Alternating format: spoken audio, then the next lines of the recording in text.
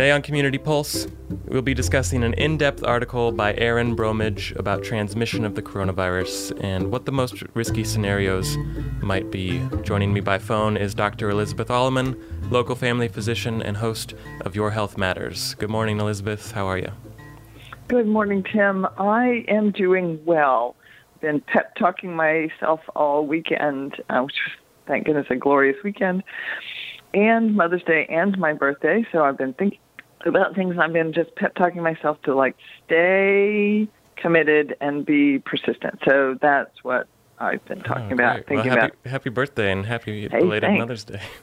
Yeah, thanks. It's been like an interesting thing to remind myself that the last year has been more than just the last 2 months. Yeah. And that many things have happened, and that that life is richer than this focus I've had in the last couple of months. So I do want to talk about some stuff we know from epidemiology and case tracking. But first I want to quickly go over the numbers globally. 4.2 million people have been infected with documented cases, 285,000 deaths, and 1.5 million people are recovering.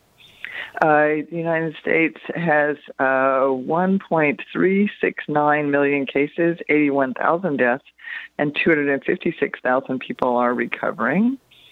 Missouri has crossed the 10,000 mark, 10,100 people, 511 deaths. And one of the interesting things is that we're trying to look at is declining numbers of new cases on a day-to-day basis.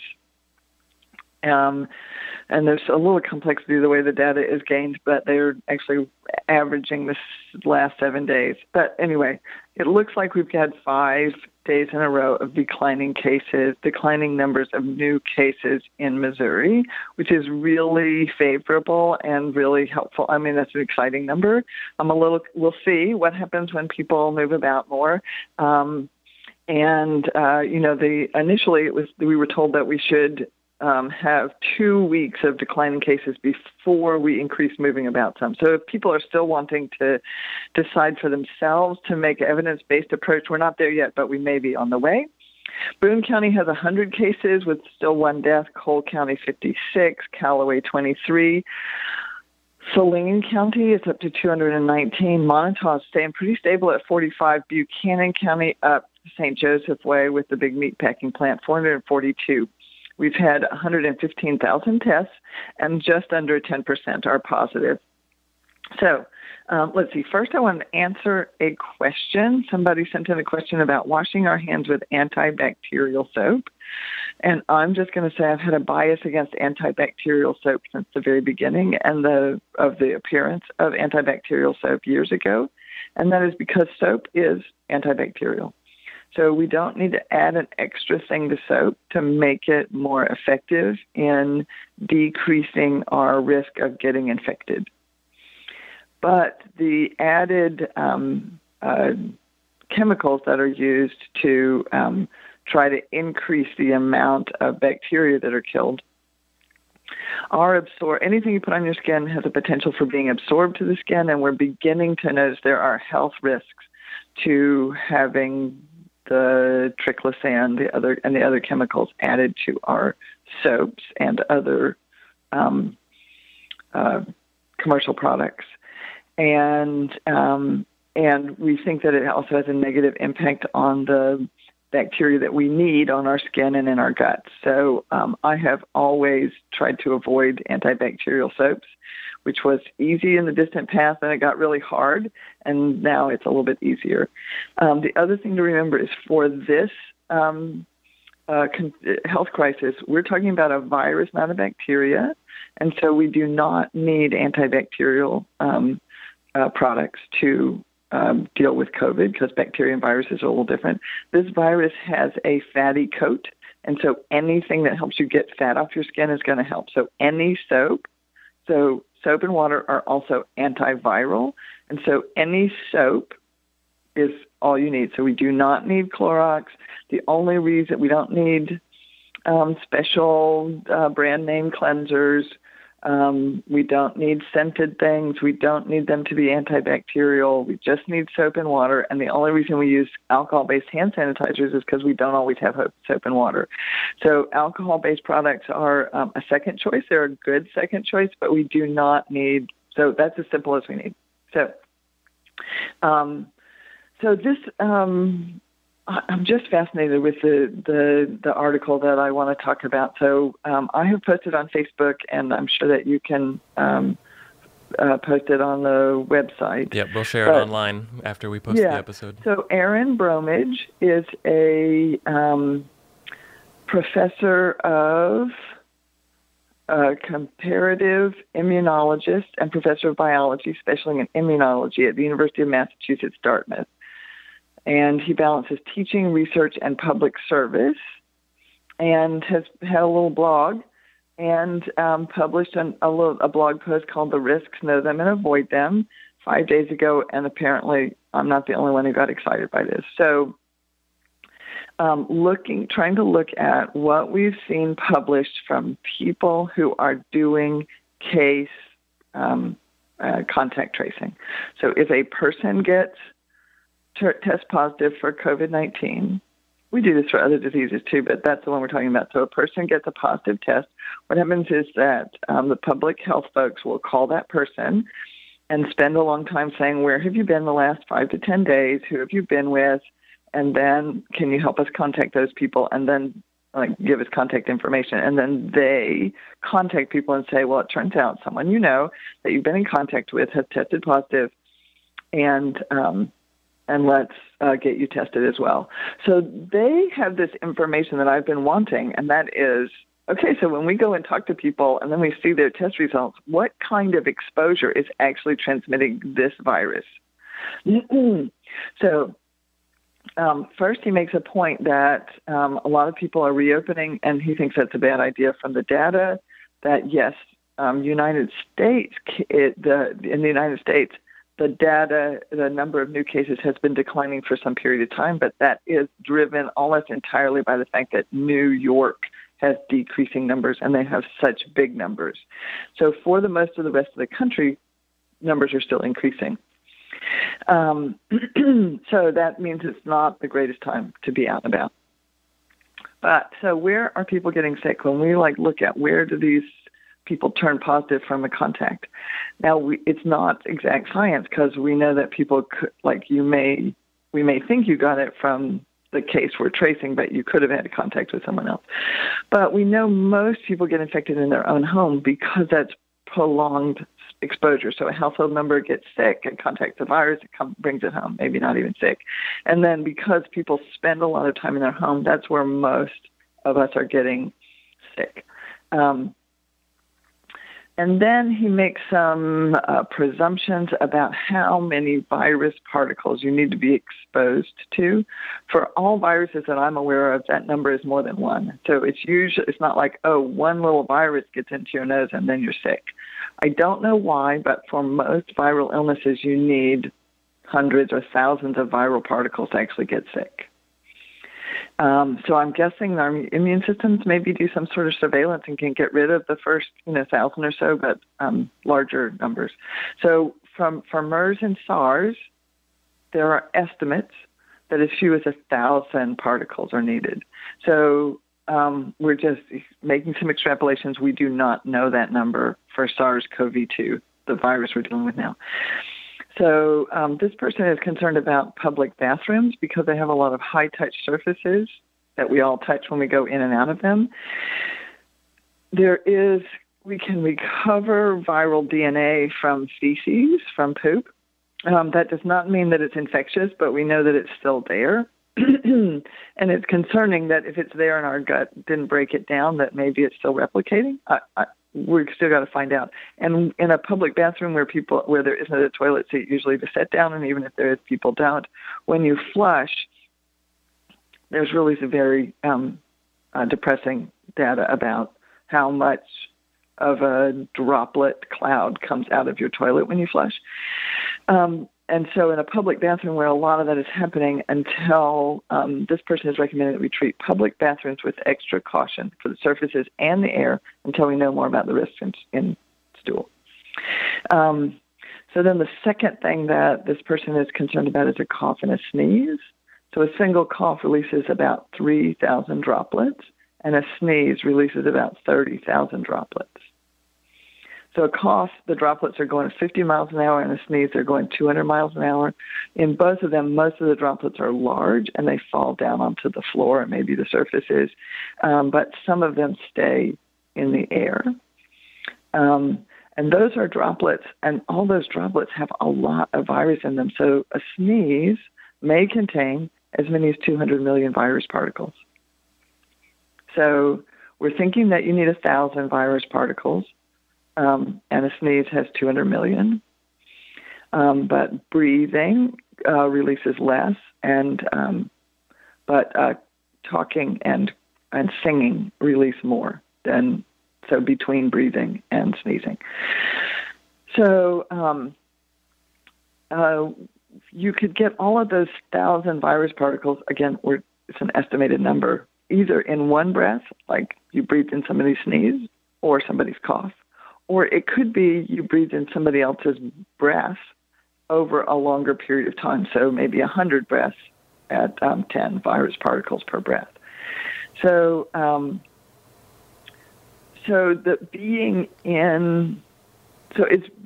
this seemed to clarify my thinking. Like, yes, being outside is better because there's a lot more space for those virus particles and those droplets to go, and maybe some breeze would happen and they'd go away. And that rebreathing the same air in the same room is a problem, especially if people are face to face and people are talking, singing, or shouting. Aaron reminded us that infectious people come in all ages, and that people who are either asymptomatic, that is, they don't have symptoms and they're never going to, or they're pre-symptomatic, that is, they're about to get sick but not in a couple of days, that those people are also shedding virus, we think. And we think that the maximum time of viral shed is the day or two before you get sick and the day or two after. So interesting. So it seems like there are these two main variables: the viral load or the dose, and then the time that you may be exposed. Excuse me. The time you may be exposed to it. Right. So how much virus is floating in the air, and how many breaths are you taking of that air? Right. The analogies I've been making are things like perfume or body odor. Like those things float around in the air for a while and depends on sort of how close you are to somebody and how long you have to be in there. So when they are looking at these outbreaks of clusters, a lot of people think about cruise ships and passenger airlines, airplanes, and those, again, this is all preliminary. I'm not telling anybody to go do those things, but those are the smallest, those are not the biggest outbreaks. So first, nursing homes have been really, really hard places to be. I mean, there have been lots of outbreaks. But besides that, the biggest outbreaks are in prisons, religious ceremonies, and workplaces. And the next one is restaurants. So, biggest super spreading events are in meatpacking plants and meat processing plants. Densely packed workers must communicate to one another amidst the deafening drum of industrial machinery and a cold room, which is virus preserving. So there are now outbreaks in 115 facilities across 23 states with over 5,000 workers infected and 20 dead. So in meatpacking plants, people are standing very close to each other for long periods of time. The line is apparently moving very quickly. Their work is dangerous. They have to stay focused. Apparently, some of them have such limited bathroom breaks that they wear diapers. And there is not time to turn your face if you need to cough or sneeze. There is not time to wash your hands. These are like almost designed to. I'm not accusing anybody. They're just ideal circumstances for viral spread. Mm-hmm. When weddings, funerals, and birthdays, 10% of early spreading events. Business networking, face-to-face business networking, like the Biogen conference in Boston in March.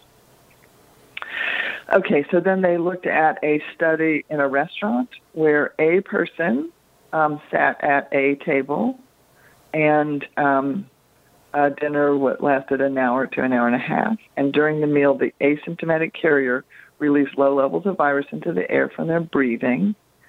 Airflow from the restaurants was in one particular direction. 50% of the people at the infected person's table became sick over the next 7 days, and 75% of the people at the adjacent downwind table, as well as 2 of 7 people on the upwind table. So I think that was because, the air flowed around, and, airflow isn't just, we know that it twirls around. Mm-hmm. But the 2 tables that were out of that airflow circumstance, although just as close to the table where the person was, nobody got that. Wow. So this was a case, once again, an hour and a half dinner, somebody just speaking, so maybe not sneezing all over the place, a low viral load, but over an extended period of time. Right. This person was asymptomatic, so we're presuming this person neither sneezed nor coughed. Mm-hmm. But they may have done things like laughed. I don't know whether they sang. That's not mentioned. They could have been a loud talker, or who knows? Yeah. Mm-hmm. Yeah. So what we're seeing is that going to a restaurant and spending an hour to an hour and a half at a table, even if people are at distance, so some of these people were at more than 6 feet distance, restaurants are doing interesting things like creating these clear pods or hanging shower curtains, and that, as far as I know, has not been tested at all. So we don't have data about whether that's helpful. And then the other thing they were looking at was they show an interesting diagram of people who got sick in a call center. So a single infected employee came to work on the 11th floor of a building. That floor had 216 employees. Over the period of a week, 94 of these people, 94 over 216, so a little bit less than half, became infected. And 92 of those 94 people became sick. Only 2 remained asymptomatic. And they show the diagram of the opposite. So in the room where the person was, a lot of people got sick. In another room, only like 4 people got sick. They apparently weren't breathing, and they think that may have been from surfaces like in bathrooms or something. Right. And this is you can tell from the diagram, this is a call center where people are sitting perhaps at cubicles side by side in rows, so tightly packed. Yes, tightly packed, but in a fairly large room, and the being all the way across the room wasn't going to help you. Yeah. So it's fairly evenly distributed around a room with 200 people working in it. So many people are trying to figure out, if I'll just get more room, I need this 6 feet. Yeah.